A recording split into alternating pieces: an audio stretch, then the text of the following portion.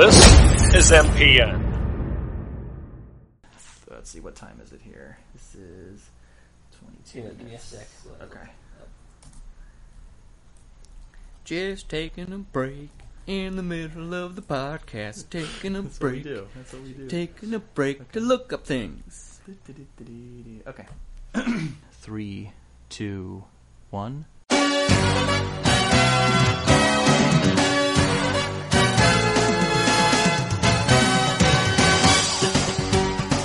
Welcome to MPN. It's October. The leaves are changing somewhere. Certainly not here. And that can only mean it's time for the baseball playoffs. So for the first time in MPN history, we have a 3-man pod to discuss baseball's divisional round. History in the making, everybody. I'm joined by our friend Josh Penn-Boris, who helped me break down the AL West earlier this year. How are you, Josh? Doing well, doing well. And a first-time guest, but one who is no stranger to podcasts, Jimmy Bowman. How are you, Jimmy? Good. How are you, Ryan? I too am well. Okay. Jimmy has guested a couple of times. He's guested a couple of times on That Baseball Show with our friends Matt Melton and Cody Fitch, which you should all check out. I'll also be contributing a lot more in the future. Oh, really? Yes. So. Oh. Did they bring you in on Skype, or did they fly you out to Idaho? I flew out one time. Okay. Because it was July 4th and I have family. Yeah. Okay. And then I Skyped in the other time because it was not July 4th and I have family. Okay. Yeah. I apologize. I did not listen to that episode. I would have known that you would have Skyped in. So I'm going to need to get caught up on That Baseball Show, I think. It is the award version where we talk way too long about Bryce Harper being choked by Jonathan Papelbon. Well, I mean, what else can you really talk about that happened at that point? So, yeah, you can't really. But yeah, we're going to be getting this out. The AL wildcard game just ended with the Houston Astros defeating the New York Yankees. So they will face off against your Kansas City Royals in the first round of the American League Division Series. And I think we're going to start right there. So, Josh. Yes. You're our AL correspondent. I am. You like the American League. You like the designated hitter. I do. You're a fan of a team in the American League. I am. And that's the Astros? What team is that? That's the Seattle Mariners, everybody. Do you remember where you picked them to finish? Because I sure don't. I believe I hedged against the jinx and picked them to place second. Okay. But I'm pretty sure I went Angels, Mariners, Oakland, Astros, Rangers. Okay. So Right. I got all It's messed just sort of up. flipped, Yeah, right? you need to invert that. I got all sorts of wrong. It's the opposite. Well, now, I mean, because I think you look at this Astros team against the Royals, and I feel like the conventional wisdom is that you have a pitching-heavy Royals team. I mean, that's how they got to the World Series last year, sort of based mainly on their pitching. Mm-hmm. And you look at the Astros as more of a offensive-heavy team. I mean, that would be kind of the conventional wisdom that you would maybe think about. And those were kind of like, I think, the narratives from, as you were saying, last year, and especially, with the kind of team the Astros were building in the offseason. Which is why I was so excited about them. Yep. That's why I was so excited. But tell us why it's flipped. So I, as conventional wisdom, that kind of was how we saw it.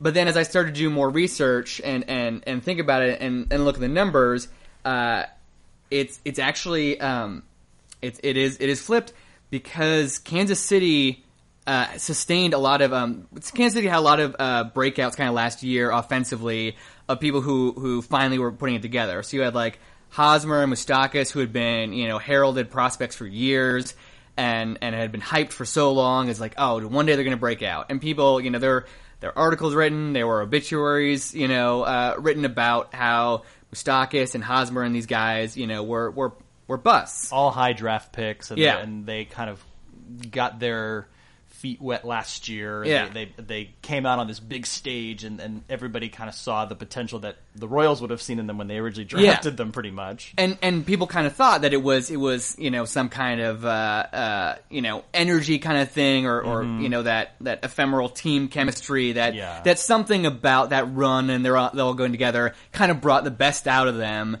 But, they had been busts for so long. Yeah. It's like, well, enjoy this while it lasts. Right. But strangely, those guys have all maintained it. And the one prospect that had lived up to his hype, Alex Gordon, has battled injuries a lot and hasn't been as great this year, but his teammates have stepped up to fill that hole that Alex Gordon going down for part of the season. Yeah, I feel like a lot created. of people were shoveling dirt on them when he was going to be out for so long. Yeah, they're like, oh, Alex Gordon, good luck now. Yeah.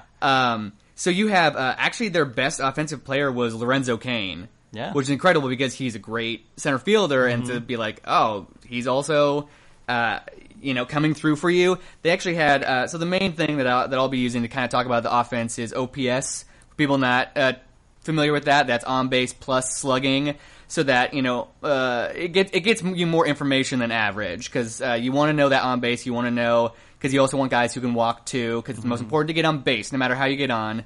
And then slugging kind of more tells you they didn't just get a hit, they got doubles, triples, things like getting that. like singles up the middle or something. They're actually driving the ball, and they're getting in scoring position. You want to kind of look around for OPS to kind of really let you know. It's an easier number to kind of wrap your head around that still lets you know how good a player was offensively. Mm-hmm. So kind of in the 700s, and the low to mid 700s is kind of an average player. And really once you're starting to get to the 800s, that's a good player. Yeah. And then you start getting to the 900s, those are the best players. And everything, yeah. And then you get to like the 1200s and you get Barry Bond peak years. Yeah. But so Kansas City actually, Kansas City, I think, is either tied with the Jays, is right around the Jays as having the highest numbers of guys over 800 OPS. They've got Lorenzo Cain, Kendrys Morales, who, as a Mariners fan, breaks my heart that he has found that so many people come to the Mariners, are good, come to the Mariners and suck, leave and then are great again. And so you've got Lorenzo Cain, Kendrys Morales, Eric Hosmer, Mike Moustakas. They're great, not All-Star break. They're great trade deadline pickup, Ben Zobrist. Yeah. And Alex Gordon for when he's playing, all OPSing over 800 all the time. Zobrist. I feel like with this, at some point he's gonna have WAR he's not gonna be worth nearly as much as everybody thinks. He's been like the guy to get for so long. He was like a hidden gem in Tampa Bay. Like, we're gonna hide this guy for so long. Oh yeah, he had that season in Tampa Bay where I think he was top 5 WAR for them in the AL. Yeah, and you had everyone no one knew that. Yeah, who is this guy? Yeah. But it's really interesting. I mean, it's strange, I guess. I think because you talk about the conventional wisdom, because I think about the All-Star voting. Yeah. And you think about all these guys that were, they were almost had an entire, and I would have wanted it so badly. I think Jimmy and I talked about it a few times that we just want all the Royals to play on the American League All-Star team just to shine a light on how terrible the voting system is. That's a whole other thing for a whole other day. But what was it? Omar Infante had the lowest OPS in baseball for an everyday player. He was one of the worst everyday players in baseball. Almost started the All-Star game at second base. And I think it was the GM for the Royals said during the All-Star games debacle that he's like, I think people are treating him like Derek Jeter. They know he's near the end of his career. And right, really? Yeah, he said that. He's like, I think it's more of a tribute to the player he was than the player he is. Yep. Okay, all right. Are you sure Omar Infante has that place in people's hearts? Are we handing out gifts to Omar Infante every single stop that the Royals made? I don't think. Jeter's gone. You got to find someone. You got to give gifts to someone. There's a hole in the world's heart, and you got to Omar Infante fill that hole. What do you give Omar Infante as a gift for his retirement? I don't even know. A baseball. Yeah. Here, go do something with this for once. You give him a plaque that says you played baseball. But baseball's spelled wrong or something. So, you flip it on the Astros, and we talked about at length what their home run prowess Yeah. is, and that is undeniable. They won hit tonight. 230 home runs, which is second in the American League. Yeah. and it's. I mean, that is a high number, a very high number. But the thing that I loved when I was comparing those stats is they hit 230 home runs, but they also struck out 400 times more than the Royals. Oh my gosh. The Royals struck out somewhere in the 900s, and the Astros struck out in the 1300s. Yeah. So insane. So That's great. They were a 3 true outcomes team for the most part, though they didn't walk that much. But they still were able to get it done, though. Yeah. But they have had obviously much better pitching than they got last year, and that kind of vaulted, because they had a great offense last year too. Yeah. But that kind of vaulted them up, especially in the bullpen. They were 30th in the bullpen ERA last year. This year, among the playoff teams, they're 4th. In bullpen ERA, so and they had you had Keuchel cementing. Keuchel kind of came out of nowhere last year, and people were like, can he repeat? And he just cemented how good he was, and he was a major force for kind of anchoring that rotation. He won 20 games this year. Yeah, I mean, that's unbelievable. And McHugh, continued again. Another guy who people weren't sure whether he would continue, also continued. You had Lance McCullers come up, and he's been great. The rookie. And then they picked up Scott Kazmir, who's been not as great. Not as great, but it's hard to say. But it's Scott Kazmir because he was pitching for the Skeeters for a while. So with Scott Kazmir, you never know. But started from the bottom. Now we hear. That's right. That's it. Then back to the bottom. Then here again. Then who knows? But still, if we're talking playoff rotations, you got Keuchel, McHugh. It'll be interesting to see whether they go with the rookie. Yeah. Or they try and go, oh no, Kazmir's the veteran. So, but that'll be their first home game. So they may feel comfortable putting Kazmir out there, and then see, because I think if it's tied, they put Kazmir out there, and maybe if they're down 2-0, but then they got McCullers ready too. Yeah. So they can always back him up with it. They got to put him in at some point. Yeah. So whether it was a 95-mile-an-hour changeup, for God's sake. I mean, the guy's got great stuff. The command leaves a little to be desired, but So now we talk about bullpen ERAs with the Houstons, Kansas City. What has sort of changed with their pitching? I mean, are they not the pitching force that you thought they would be? Maybe. I mean, well, they lost. The funny thing is they lost James Shields, who was their workhorse ace. I'm putting in extreme air quotes. Big game, James. Big game, James. Right, yeah. He was their number one. Yeah. So, but he wasn't an ace pitcher. He was. He was a solid. He was solid. He was a solid workhorse. He was fine. But they had Ventura doing great.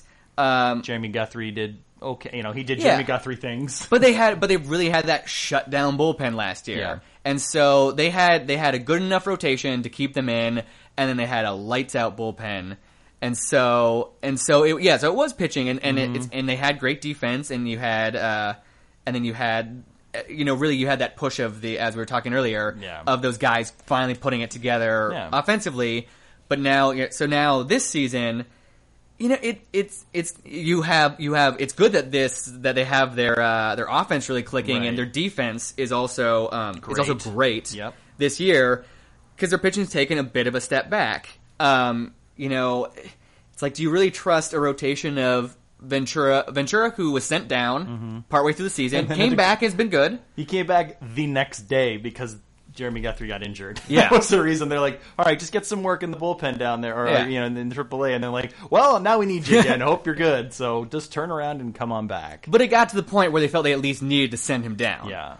But isn't that kind of the idea? I feel like at the end of every World Series, or at the end of most playoff runs, it's the teams that have the middle relief, it's the teams that have the defense, and they have just enough offense to get it done. And I feel like with this Royals team, they do those things so well. I mean, even without Greg Holland, who's injured now and is gone for the rest of the season. Yeah, and you still got. I mean, Kelvin Herrera. You still got Wade Davis, who's incredible. Yeah, and they also tossed, I think, Danny Duffy into the Cueto trade. Yeah. Well, Danny Duffy's getting tossed into the bullpen too now. Yeah, he was starting for them a little while. I think Chris Medlin as well. Yeah, So Yeah, they got a bunch of converted relievers, converted to starters, converted back to relievers. But that's what they can do, and Ned Yost probably. That's right. Ryan Madsen too. Ryan Madsen, has been doing well, and so I think that they could maybe learn from last year, and with that great bullpen, he was sort of doing it a little bit towards the end of the World Series. Is that you can just sandwich these guys together and say, all right, Jeremy Guthrie, if you're going to go 3 innings, just give us 3 good innings, and we'll throw. And now that they have these starters, these converted starters who can really pitch 3, 4, 5 innings, if they need to. So I think that is such a strength. Even do you think Nost? Yeah. That's Ned Yost. It's way easier to say it. Just Nost. Yeah. Do you think Yost will go to his bullpen early enough? I think he will. I think he learned from last year. You would think. Mm-hmm. I feel like people gave him so much crap in the wild card game last year for going to Ventura, and then he kind of shied away from a little bit, but then was back on board. I mean, Guthrie started Game 7 of the World Series, and he only went like 2 innings. I mean, Hudson didn't go that long either, but he knows what he has, and I mean, you can't do that during the season, but I think in the playoffs is a whole different animal. Matt Williams, and so I think that they probably have enough. They have the elements to shut down that home run hitting offense in Houston. Mm-hmm. So who do you think wins? I think it's rough because I think I really like Houston's 1-2-3, pitching wise. And so I think Houston has such a boom and bust team, and we talked about this, when we broke down the AL West, and this year they had amazing booms, but they had some bad bust times, and especially they really limped into the playoffs this year, and so it's like if they have that good 1-2-3, if they can hit some booms, if their guys can click, and they had this great. They did exactly what they needed to against the Yankees, where they had Keuchel, shut him down, and then they got, what was a Rasmus home run. Yeah, Carlos Gomez. And then a single by Altuve, and that was it. So, exactly. And I mean, that right there is the Astros formula. Mm-hmm. You have your starter shut him down, you get a couple home runs, and Sip and Gregerson and stuff, they were great shutting down the Yankees even when they got to the bullpen. So that's what the Astros need to be able to do. And it's Keuchel going on not as much rest, whether he can continue to do this. Keuchel, I think Keuchel and I think Cueto, while he hasn't shown it, I think he's probably going to be big, and I think that'll be a fun matchup if they can get those two.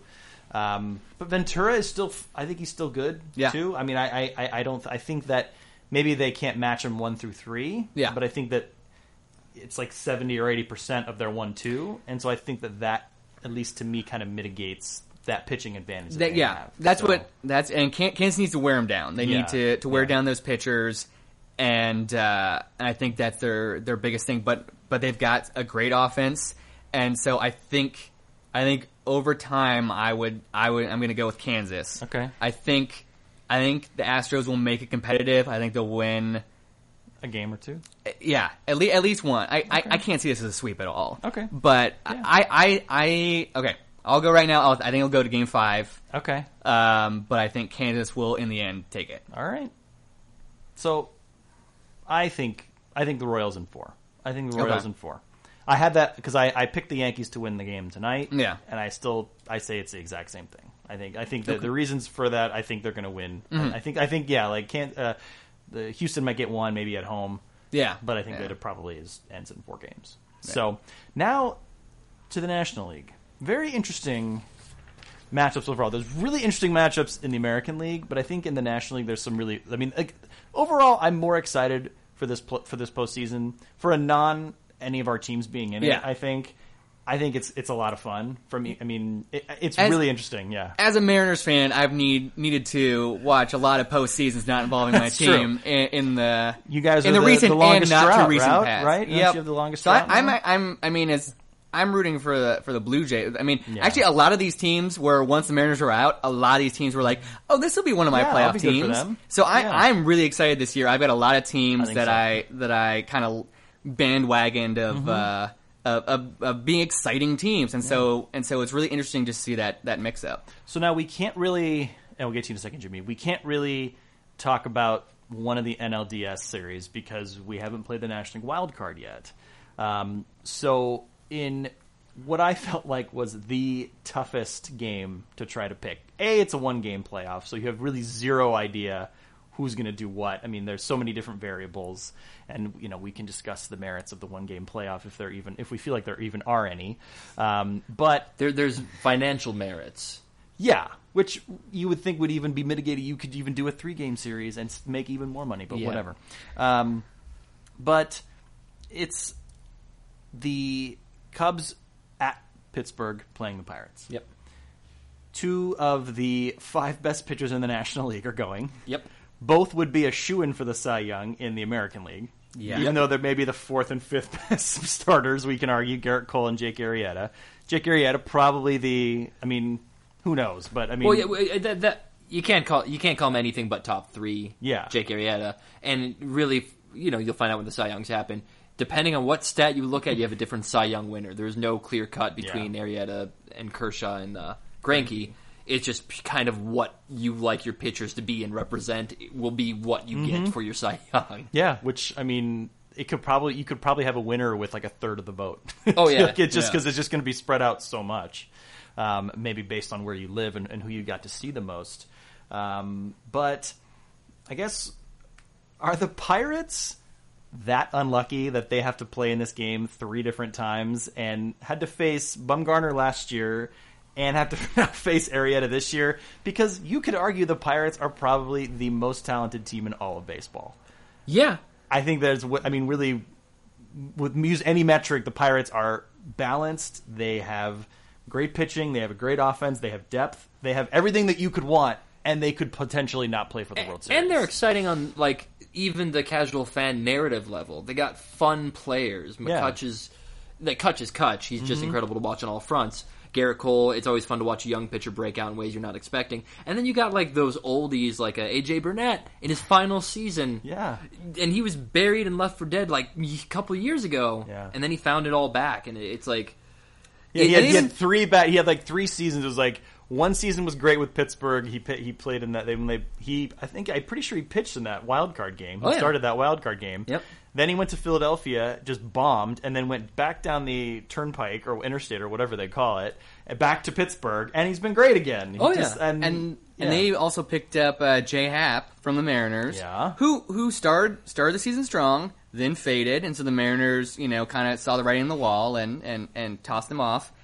And who has put up a great second half of the season. Yeah, he pitched his way into the playoff rotation, basically. Yeah. And it gives them a solid 1 through 4 that they maybe wouldn't have had. Well, Volquez was kind of he was a bit of a bump in the road, especially last year. But this is the Pirates' 3rd time playing in this game in a row.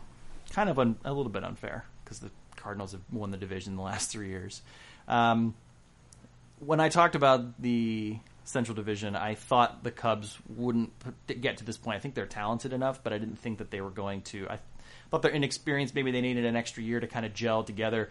They gelled together really quickly, and it was kind of led by Jake Arrieta's pitching, frankly. Yeah. Can you run down some of his absolutely wonderful stats from the second half? Well, that's the thing. It's this. He's been great all year round. The year-end stats are incredible, but the second half stats are pretty historic. Bonkers. Basically, number one in most categories in all of MLB history for second half stats. And there's the caveat: it's an arbitrary marking point to say second half after the All-Star break, just because it's a relatively small sample size in the grand scheme of things. But it's still crazy. So he had a 0.7 ERA or 0.75 ERA after the All-Star break. 113 batters struck out to only 22 walks, and he allowed a grand total of 2 homers. And how many second half? How many home runs did he hit in the second half? 2. 2 homers. He is a bigger threat to hit an extra base hit with his bat than he is to give up an extra base hit over the year. So home runs with Jake Arrieta is a zero-sum game. Yes. Yeah, it just cancels. Just, with the line through it. That's it. Basically, he hit extra base hits at a 5.51% rate and allowed extra base hits at a 5.13 rate. Oh, God. So he's a better hitter than he makes everyone else who goes against him. The professional hitters that he has to face every fifth day. And it was funny too, because coming in, I mean, I was looking at his Baseball Reference page at the transactions. I'm like, wow, I know he came from the Orioles from the American League, and he was kind of like, he was a 5th round pick, didn't really ever, but he was traded with Pedro Strop for like nothing. And it's like, Pedro Strop was in their bullpen and doing pretty well for them, and this guy now is a potential Cy Young winner starting the wild card game for their playoff lives. He's also a guest star on a season 2 episode of Veep. Is that right? Or it might be season 1 actually. Oh, okay. She meets some of the Baltimore Orioles, and Jake Arrieta is one of them. Is there, and that was a sign he was not important enough. Yeah. To because there was all the unimportant Orioles that she was meeting. Oh, we're actually doing things. Oh, but you guys could just go and film this episode for this show on HBO. So we got some lines like, "Hello, I'm Jake Arrieta." And now I'm going to win the Cy Young, maybe. He has that Julia Louis-Dreyfus touch now. Yeah, I guess so. Oh, she's magic. She does it to everyone. Everything he touches. Well, do you think that carries over, the Julia Louis-Dreyfus touch, into the game? I mean, now, do the Pirates...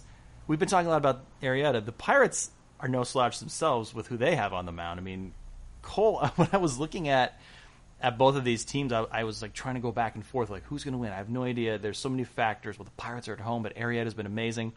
And I was thinking, like, well, maybe I'll just check and see how have Cole and Arrieta done against each other's teams. I'm like, oh, okay, yeah, that'll be a good thing. The stats are practically identical. They both shut down each other's teams. I'm like, well, this is not helpful whatsoever. I think, well, maybe if the guy had a bad game or something, it makes zero sense. So I had the hardest time trying to figure it out. And kind of what I landed on was just that I like Garrett Cole at home as opposed to on the road. That's really all I've got, because I feel like the offenses are very similar. I feel like the Pirates are a little bit worse defensively, but if Cole struggles, again, I talked about bullpen ERAs. Pittsburgh's is number 1 in terms of playoff teams. So they have guys who can come in to potentially save Garrett Cole. I don't know, where did you kind of land on this when you were trying to handicap, trying to pick this game? I actually went the opposite direction. Garrett Cole, because this is the first year he's gone this many innings, he's gotten a little bit shakier as the year's gone on. He's still been great in most facets, but he's had the odd touchable outing. And he's going against a lineup that he's facing a good quartet of lefties in the top 5, top 6 of the Cubs, because he'll be going against Fowler, who's a switch hitter. Dexter Fowler is leading off. He'll then be going against Anthony Rizzo, then Kyle Schwarber, and then Chris Coughlin, who's no slouch himself and had some pretty good at-bats this year as well. Well, that's if Madden opts for Schwarber in left field. Yes. That we don't know. I mean, the lineup hasn't come out yet, but he's going to want to have Montero behind the plate, and that means putting Schwarber in left field, and that means potentially weakening your defense. Is Schwarber's offense enough that you would want to put him in? Yes. Guys, they should just DH him. Just DH him. Come on. Quiet down, you AL man. We're from the league that likes strategy. Yeah.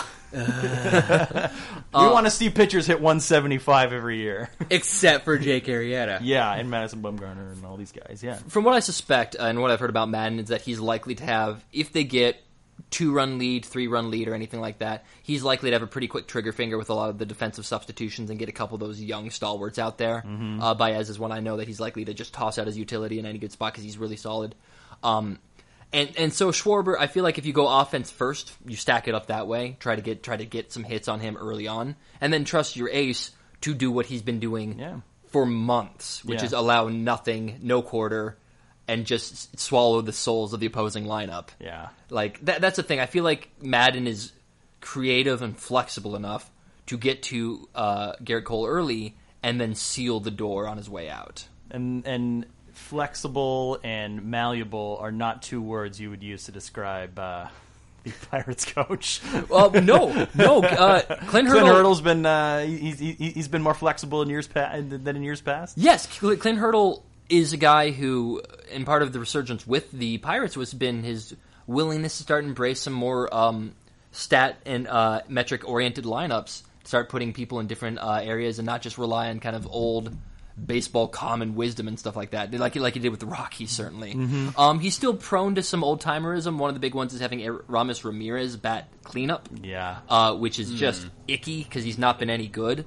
But at the same time, he's also going to be having Josh Harrison already we've heard coming in for the first game. Josh Harrison, who's been pretty good. I mean, not against Arrieta, but pretty good against righties in his place. Yeah. And he might end up be taking over the Aramis Ramirez spot. But so far, it looks like Aramis Ramirez is batting cleanup, and he's like, I think, 224 or something like that in that position. He hasn't been great since he came back. And the funny stat I heard is that with McCutch batting in front of him, Kutch has been like batting, 240 something pretty low, but his on base percentage has been 400 because they're not pitching at him; they're just trying to get straight through to Ramirez. It pains me so much because I hate the one-off wild card game, and I hate that the Pirates have to keep facing it. Yeah, but I just don't see any of them getting to Jake Arrieta. Yeah, it's just when you're hot, you're hot, and you're gonna ride it. There's only so much you can do. You could be Daniel LaRussa standing up against all like the bullies and like the Cobra Kai, but if a hurricane comes through and destroys you, you're dead. Like you can't go against forces of nature. So he's dropping Karate Kid references on the podcast. Well, I was able to get responses from a Pirates fan and from a Cubs fan in terms of I wanted to take their temperature with this series because it's so hard and so close to call, and I thought their answers were really interesting. So the Pirates fan we have is our friend Justin Roush. Yep. From the NL Central podcast. He said, Arrieta is not one you'd want to have a one-off with. As long as you don't give up a grand slam like last year, we should be A-OK. And in the chance the Buccos lose, the Cubs better go all the way and fulfill the Back to the Future 2 prophecy. Yeah. So it's a very Justin Roush answer. Very much so. And so then our Cubs correspondent, all the way traveling from Barcelona, Spain, is Tom Tuschinski, who's a huge Cubs fan. And he said, I'm not 100% confident, but this Cubs team, unlike a lot of recent ones in the past, has found ways to win big games even when the odds were stacked against them. I think about the Cardinals series a couple of weeks ago. They got the big hits and pitches when they needed them, so they're bringing that confidence. Also, the depth of their lineup has been amazing. Finally, 2 words, Jake Arrieta. He's on the mound, so I like our chances. And I told him, too, that I either want the Cubs to go all the way and win the World Series or to flame out miserably because they're the Cubs. Like, those are the only 2 outcomes that I want for the Cubs. Either just take it and go all the way or just blow a 4-run lead in the top of the 9th inning or something. You know, like, that's what I want from my Cubs. That will feel safe to me. Did you hear there was a GoFundMe to get Bartman? Yeah. Oh, really? I didn't see that. To get him tickets to the game. Oh, I think if anybody can find him, the most common reaction I saw was "Leave him alone." Yes, please. Let him live his quiet life. He deserves it. Because then, imagine if he goes and something happens. He's nowhere near the play, but it's like, well, Bartman was there, so of course it happened. Yep. Oh, yeah. They would never be able to forgive him. They would crucify him in the parking lot. Do you think that Cubs fans would embrace him the way Red Sox fans embraced Buckner once they finally won a World Series? Or do you feel like do you feel like that because it's been over 100 years, and I feel like it's maybe would it be difficult for them to forgive? Or do you think maybe, like, let's say the Cubs win the World Series, Bartman comes to throw out the first pitch in the first game next year? Huh? That would be great. Man. Oh, man.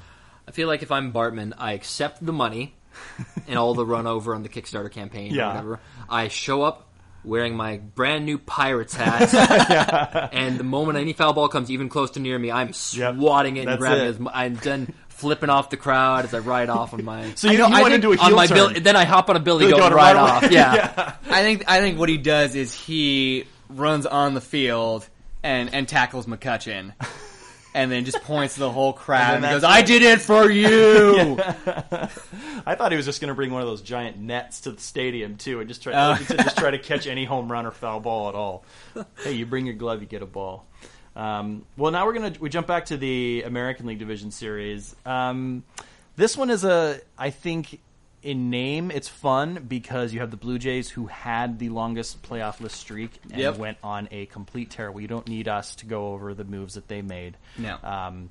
They brought in a lot of offense. They brought in a lot of great pitching. And the crazy thing is that not all those moves even worked out so far. Yeah. And they're still incredible. Yeah.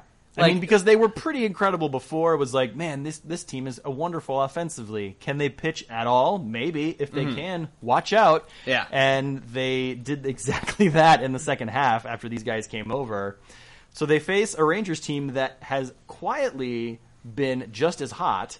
I mean, maybe not just as hot, but I mean, pretty hot over the second half as well. Yeah. Also, maybe not quietly. Well, I mean, I feel like the Blue Jays majority of the time will get the headlines. I mean, we watch a lot of baseball, and I feel like people are like, "My God, the Blue Jays! They're winning every game 14-2," and so I think I think that the Blue Jays and their run in the second half gets more of the credit maybe than Texas does. As an ALS fan, watching the Mariners and paying attention to the race up until the Mariners bowed out gracefully. Okay, yeah, we'll use that terminology. They wanted to allow others to just kind of... They're like, no, it's cool. Yeah. It's cool. Our catchers hit 160 this year. It's cool, man. Don't worry. Even then, even as an AL West fan, I woke up one day and looked and was like, the Rangers are doing this well now? Yeah. Like, it caught me by surprise. Yeah. So I would say that it, especially with the hype that the Blue Jays had and all the trade deadline stuff, that, you know, I almost laughed when they picked up Cole Hamels. I was like, well, okay. Yeah. And I think a majority good on you. The majority of the people thought, well, it's good for next year. Yeah, exactly. Let's just make a deal. Like, but that's so strange because I feel like GMs don't, because you don't know if you're going to be there next year. You're not going to make a move, give up half your farm system to now. Oh, well, no. Once everyone's healthy, then we're going to have. It's like no. But and a lot of people though try to justify it. Or Rangers fans would justify it as like, well, but we've got him for several more years, you know, and it turned out right for them. Mm-hmm. And it does kind of speak to the awareness of the GM for trusting why his lineup wasn't doing well. You know, he wasn't going like, oh, they're all bums now. He's like, no, they're a lot of them are injured. Yeah. And when they get back to full health, Shin-Soo Choo, Adrian Beltre, when they start doing the things they do. Like, Prince Fielder, man. Fielder as well. Like, it all came together the way it's supposed to, and you would have expected that lineup to do. It's a scary middle of the lineup. Yeah. And, but looking at the odds maybe to win the World Series, at least to win the AL pennant, I mean, you look at the Blue Jays, they're 3-1. You know, I mean, pretty heavy favorites, obviously, to go to the World Series. The Rangers, bigger underdogs. You're looking at maybe 12 or 13-1. So kind of the major question I have about this series is what has to happen in this series for the Rangers to upset the Blue Jays?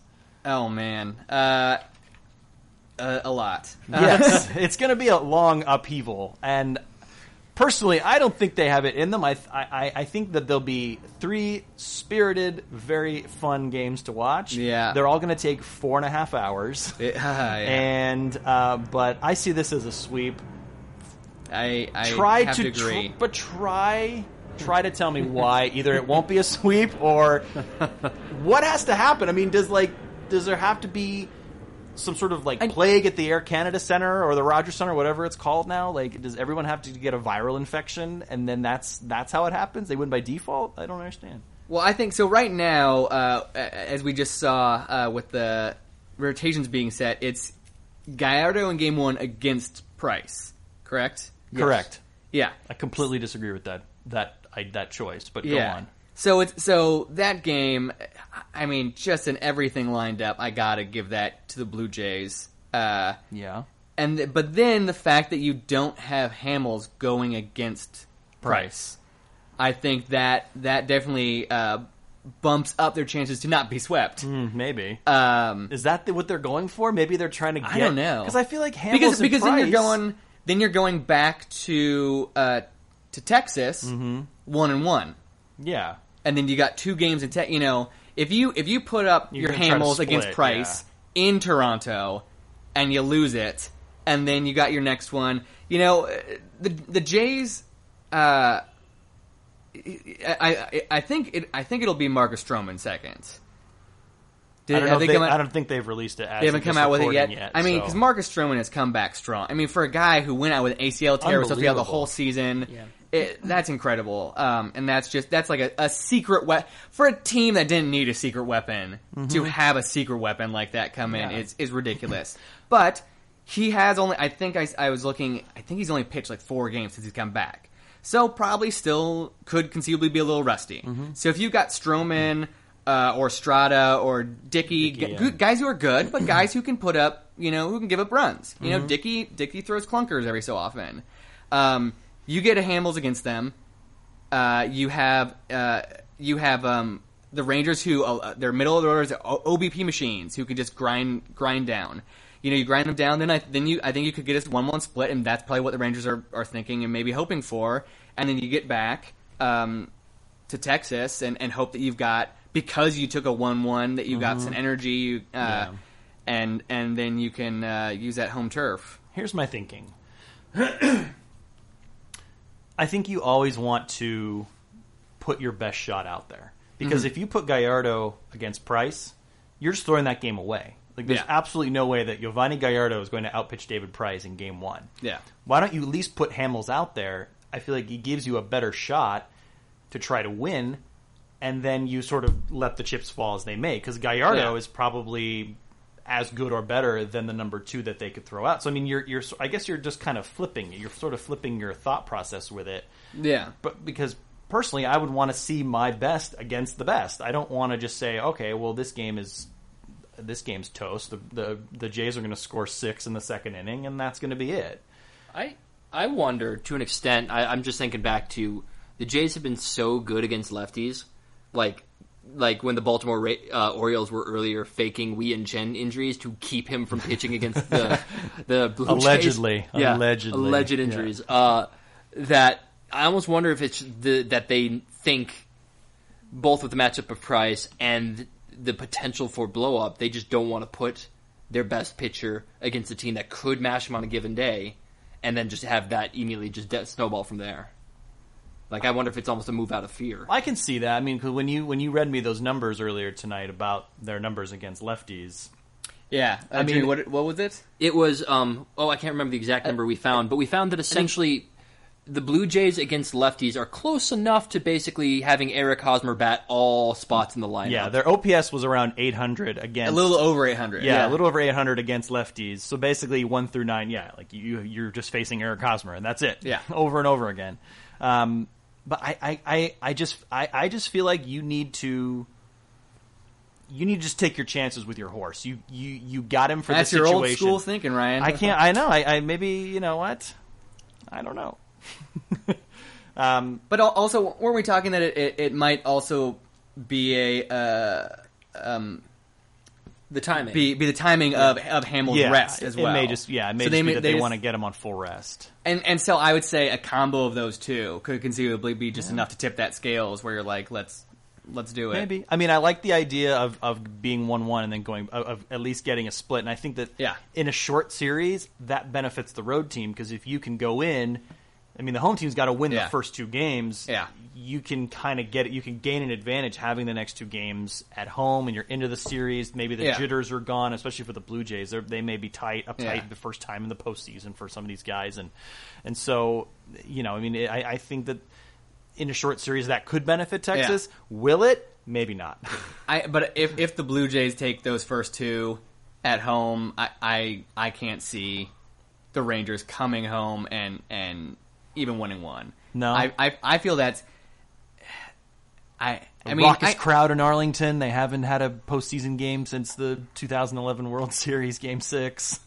I don't know, man. I mean, if they've thrown Hamels out, they've thrown Gallardo out. Yeah, if they because they're going to come, they're going to basically if Blue Jays held off Stroman till Game 3, and won the first 2. Yeah. And threw out Stroman against. We're thinking maybe Derek Holland, Colby Lewis. Derek Holland, Colby Lewis. Yeah, are they not the same person? I don't really.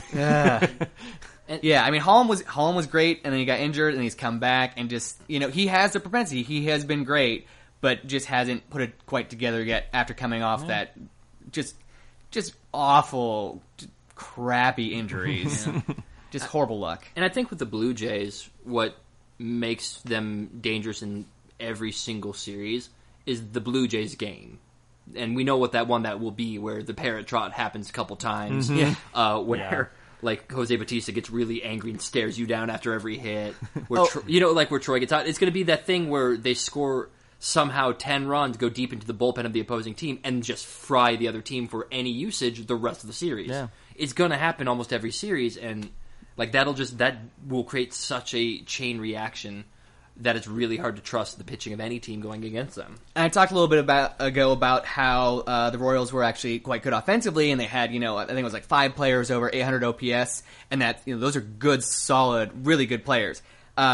Jays have 3 players over 900 OPS, 3 of the top 6 AL batters, and Donaldson, Encarnacion, and Bautista. It's like that is a insane murderer's row right there, and then it's not even taking into account. And they have Russell Martin, they have Chris Colabello, and then they have Tulo.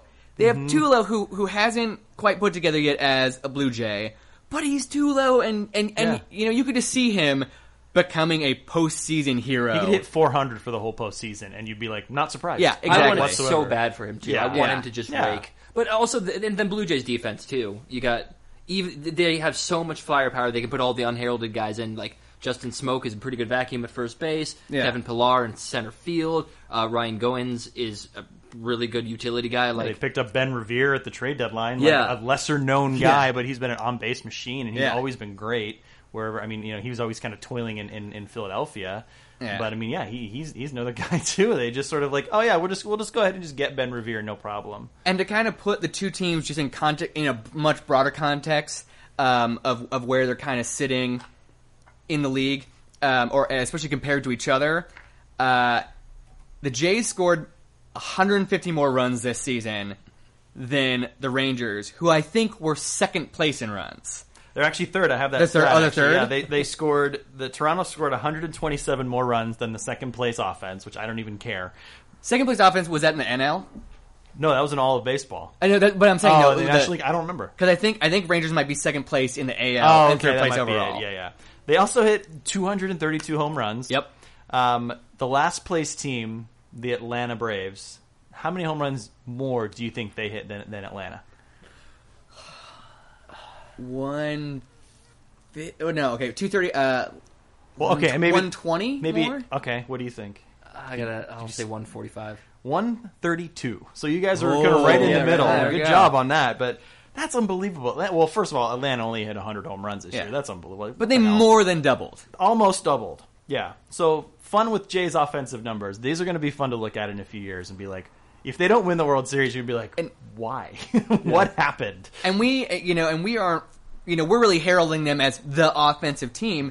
But I also, in looking up runs, I saw that they also only allowed 670 runs versus the Rangers 730. Yeah. So they were just overall a solid team. Yeah. And the three of us have been talking a little bit before we started about if you look at their Pythag or base runs, which is kind of like Pythagorean theorem is if you do the runs, if you go just by runs allowed and runs scored, what you would expect their record to be. So Jays were 93 and 69. If you go Pythagorean theorem, they should have been 103 and 59. 10 more wins. And if you even go by base runs, which base runs is a more sabermetric kind of analytically inclined number, which I fully don't even understand, but my understanding of it is that you take sequencing out and kind of try and take as much randomness as possible. Mm-hmm. Because if you hit, as Ryan was explaining to me earlier, if you hit a single every inning, you got 9 hits, but you got no runs. Maybe no runs. Yeah. So if you bunch those 9 singles up in one inning, you get 7 runs. You probably win the game. And so base runs is a way to kind of try and take out all that sequencing and that randomness. And even with base runs, a bunch of teams that perform well, which we can maybe talk a little bit when we get to them, not so well when you take base runs into account. Blue Jays, best team in baseball when you take out sequencing. Yeah. Still, they should have gotten 101 by just their pure offensive metrics and their defense and their pitching. They should have won over 100 games. Well, Texas, in the fielding percentage and the bullpen amongst the playoff teams, they rank last in bullpen ERA, and they rank second to last in fielding percentage. So they don't have quite the firepower. They're not going to be able to out-hit the Jays. Mm-mm. They're not going to be able to out-pitch the Jays. I think it's a sweep. But by base runs, Rangers were a 500 team, 81-81. There you go. So I'm going with a sweep too. I'd say sweep. Yeah. It's going to get more interesting when we get to the next round, but we'll that's a whole other story for that. So the one other matchup that we have is in the National League again because we don't know. The Cardinals are going to play the winner of the wild card game. Do you think the Cardinals have a decent shot quickly? Do you think they have a? Do you think that team can beat one of these two teams that could win the wild card game?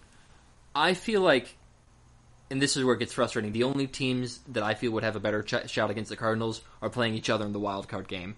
I feel like I feel exactly the same way. The problem with the Dodgers and the Mets is that they have not as much depth as the wild card guys. And that depth is going to be exposed by the Cardinals, who have nothing but depth. Mm-hmm. I was joking in an earlier podcast that the Cardinals are just a hydra of baseball teams. You cut down Matt Holliday, Steve Piscotty, Randall Grichuk, Tony Pham grows in his place.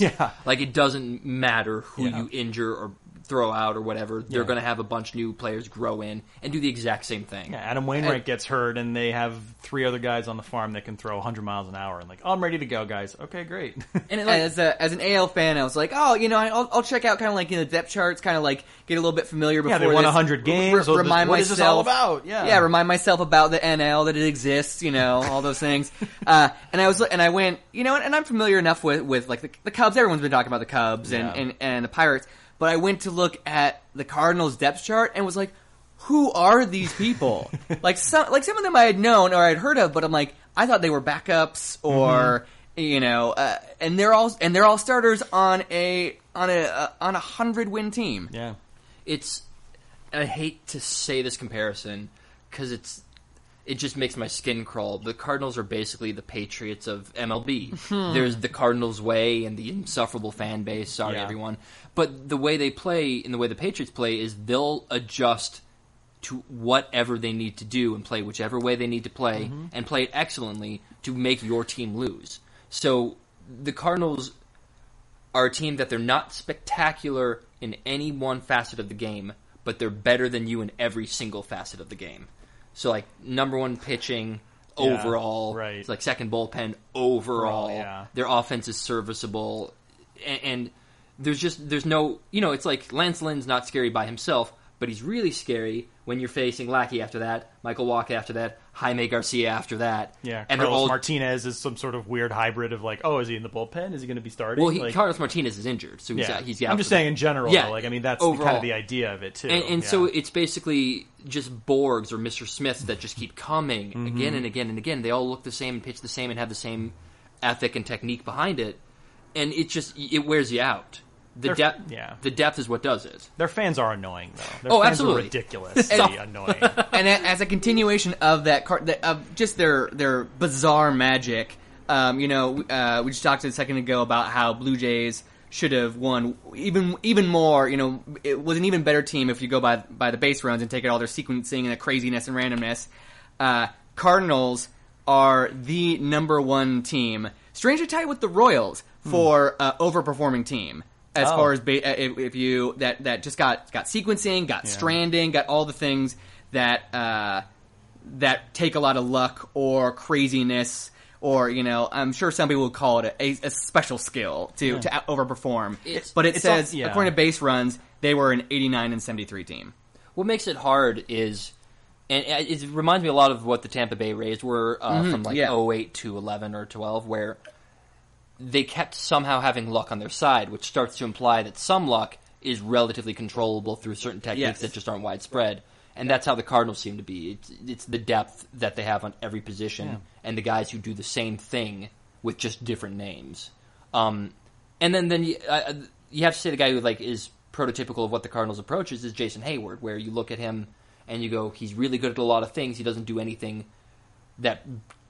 amazingly well, but he's really good at all aspects of the game, and you look at the end of year numbers he's leading the team in WAR, has 5.4, and that's just what the Cardinals are. They're all kind of right around there. You're not going to get your 8, your 9, but you're going to get your 3s, your 4s, your 5s, and combined, that's 100 wins right there. Yeah, when you have the entire team of that, that'll do it. So I feel like the proper teams would be teams who can match them with closest depth, which would be both Cubs and Pirates, and then teams that are frankly precocious enough to go balls out.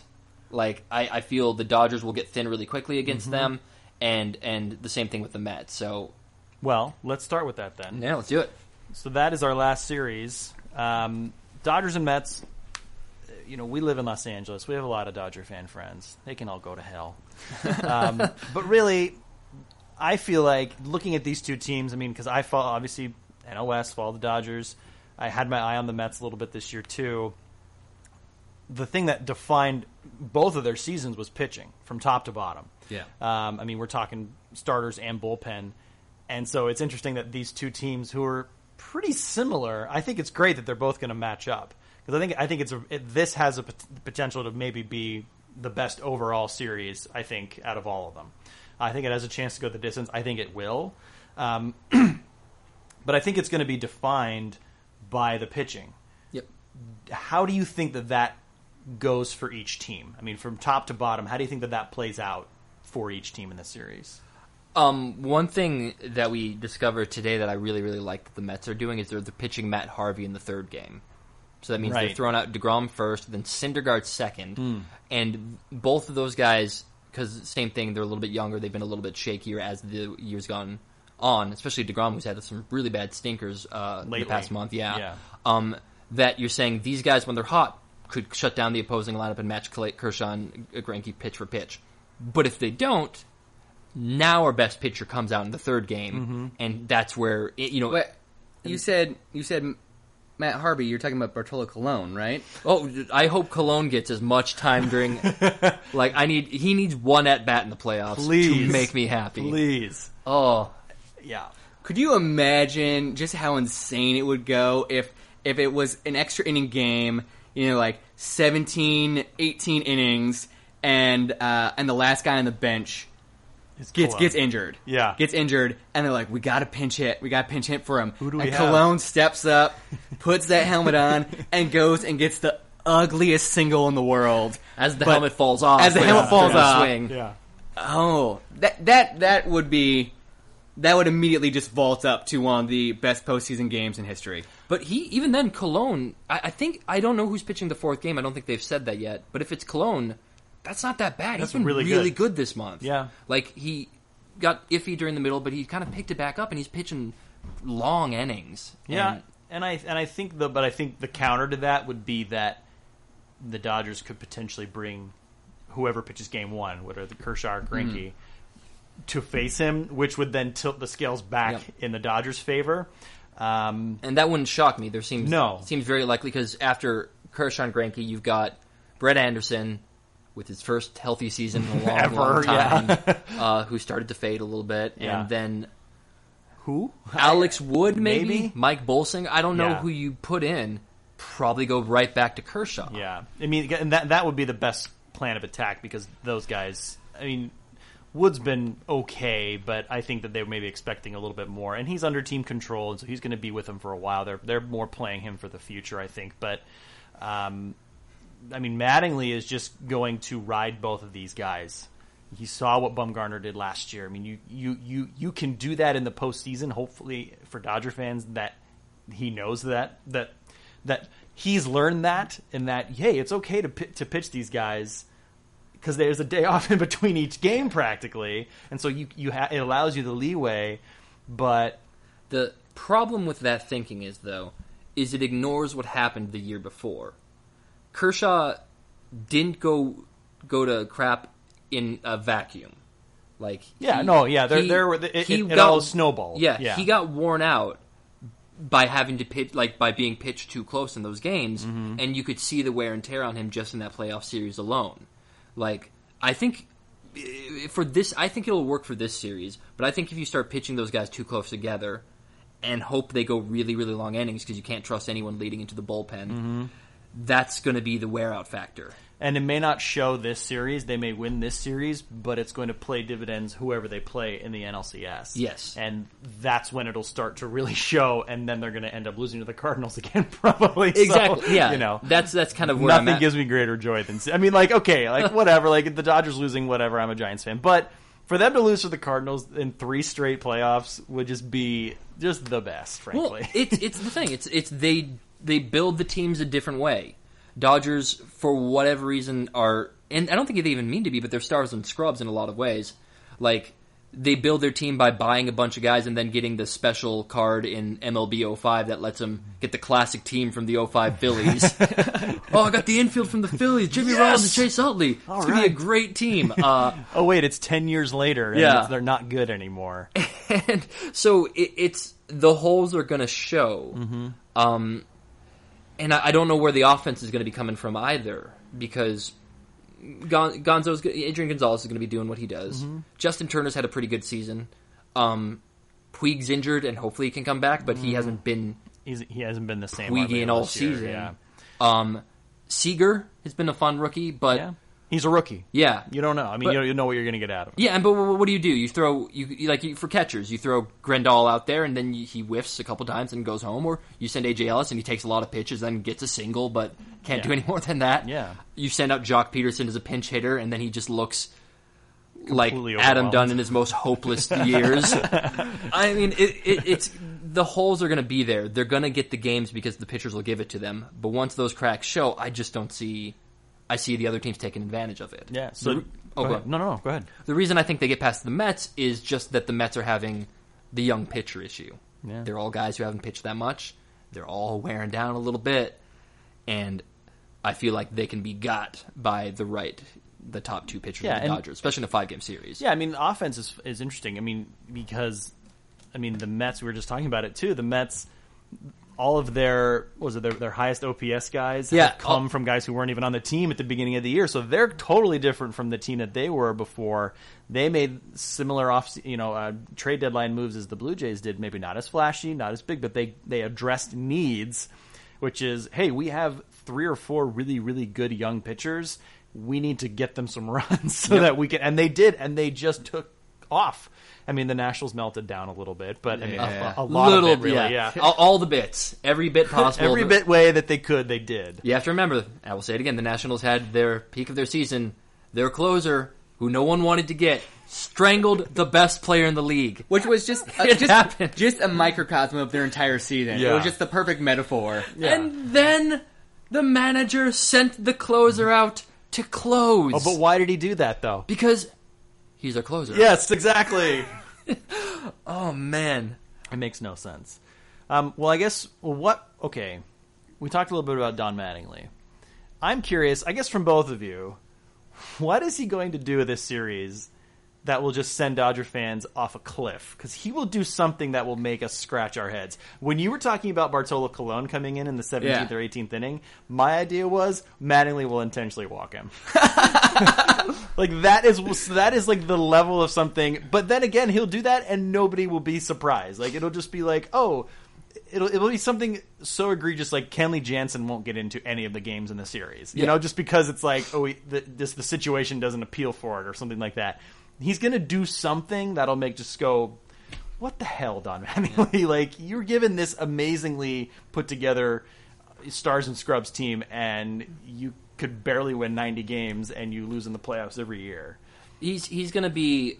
There's 2 things that I suspect Mattingly will do, and it's pretty prototypical of just bad managers. Bad managers are bad all in kind of the same ways. Good managers are good in wonderful, unique butterfly ways. One, I imagine him being a bit too rigid with the bullpen, which is going to be disastrous because their bullpen is awful. You've got Kenley Jansen, and then no one else worth trusting, and he's going to end up putting the game in the hands of Luis Avilan or Juan Nicasio or somebody of these guys. Someone who shouldn't be in there in a high leverage moment because they have nobody Kenley else. Jansen, he's our closer. Yeah. Hey, come on. Juan Nicasio's got a 2% home run to fly ball ratio. Wow. So, numbers back him up. Oh, man. And then the other thing you can imagine him doing is being a bit too reactive, particularly to the emotional moment, which is another thing. He tends not to try to think logically about some of the decisions he makes. It's very similar to if the crowd's rocking or things are happening, he's going to be sending out the wrong guy, or he's going to be playing a lefty-righty matchup when the splits aren't the lefty-righty matchup he wants. Yeah. It's going to be adhering too much to the common wisdom. You're going to see Seager drop down a bunt to move someone to second at some point, and it's going to be the worst. Yeah. he has to know that not every guy is going to grind into a double play, right? He has to know that hits are a thing. He doesn't need to get the guy in scoring position and give up an out every single time. Yeah, I like to think that he knows that, but I'm not so sure. The tyranny of the sacrifice bunt is still well and alive, and there's nothing that drives me crazier than that, giving up an out. Yeah. So, I mean, quickly to wrap it up here, who do you think has the offensive advantage? Because we talked so much about the pitching. The Mets pitchers are no slouches themselves. I mean, I know they've faded a little bit down the stretch, but I kind of think it's really even. I mean, the offensive production between both teams, I love that Juan Uribe is going to be involved because Juan Uribe does wonderful things for every team that he touches in the playoffs. Oh, yeah. And Dodgers fans will know that. And I think that they will be deathly afraid of him doing something. And I can guarantee that he will in these 5 games. He will do something. But, I mean, I just can't see the one team coming out ahead, especially with the pitching on both sides, as like, this is like clearly an advantage for somebody else. I mean, do you see anything in there that's like, yes, like this is going to give one team the advantage over the other offensively? You can't, right? Like it's so difficult. I feel like you can look at every position. It's like it's kind of a wash. That's a wash. That's kind of a wash here and there too. Yeah. If you were to just take each lineup and put them against each other, irrespective of the pitchers, I'd probably go with the Mets because I just feel like they've got, with Wright coming back and playing pretty well, d'Arnaud coming back and playing pretty well, they've got enough guys who are, even though they've been really cold the past couple weeks, they're not going to the playoffs hot, but that usually doesn't matter. Yeah. They've got enough guys who can do exciting things that you can trust to do exciting things. Whereas the Dodgers, you have the old, reliable Adrian Gonzalez, and then... then a lot of things like Justin Turner, can he keep it up? Mm-hmm. Is Seager going to hit any kind of a rookie wall? Yeah. He's very, very talented, but there's always the question with rookies that don't play for the Chicago Cubs. Right. And so, like, in isolation, I'd probably go Mets, but against Kershaw and Greinke, you just immediately go, well, that neuters that. Yeah. There goes the offense for that team. Yeah. So, I mean, I'm going to be really curious to see what happens this series. I want to say Kershaw turns it around because this can't keep up. I mean, he's the best pitcher on the planet. Oh, yeah. And he certainly can't keep having... I mean, he's like 0-4 with a 7 ERA in his last, 2 postseasons. Like, I don't think that's going to quite keep up. I think he's on his game, but I think that they probably blow one of the Greinke Kershaw games. I just can't help but think that. And they can't afford to. No, they can't, because then you're throwing Brett Anderson against Matt Harvey in New York, which is advantage Mets, 100%. Yeah. I picked the Dodgers to win in 5. Just because of what we talked about. It's a short series. They can pitch those guys 2 or 3 times, maybe twice each. Who knows? But it's definitely going to be super close. Yeah, I picked Dodgers in 5, but in such a way that you can see the portentions of bad things in the next series. Yeah, you'll start to see Kershaw probably being pitched too much in too many moments. Same thing with Greinke, getting a little thrown off by not being able to do his thing every 5 days like he likes. Mm-hmm. Like I just see.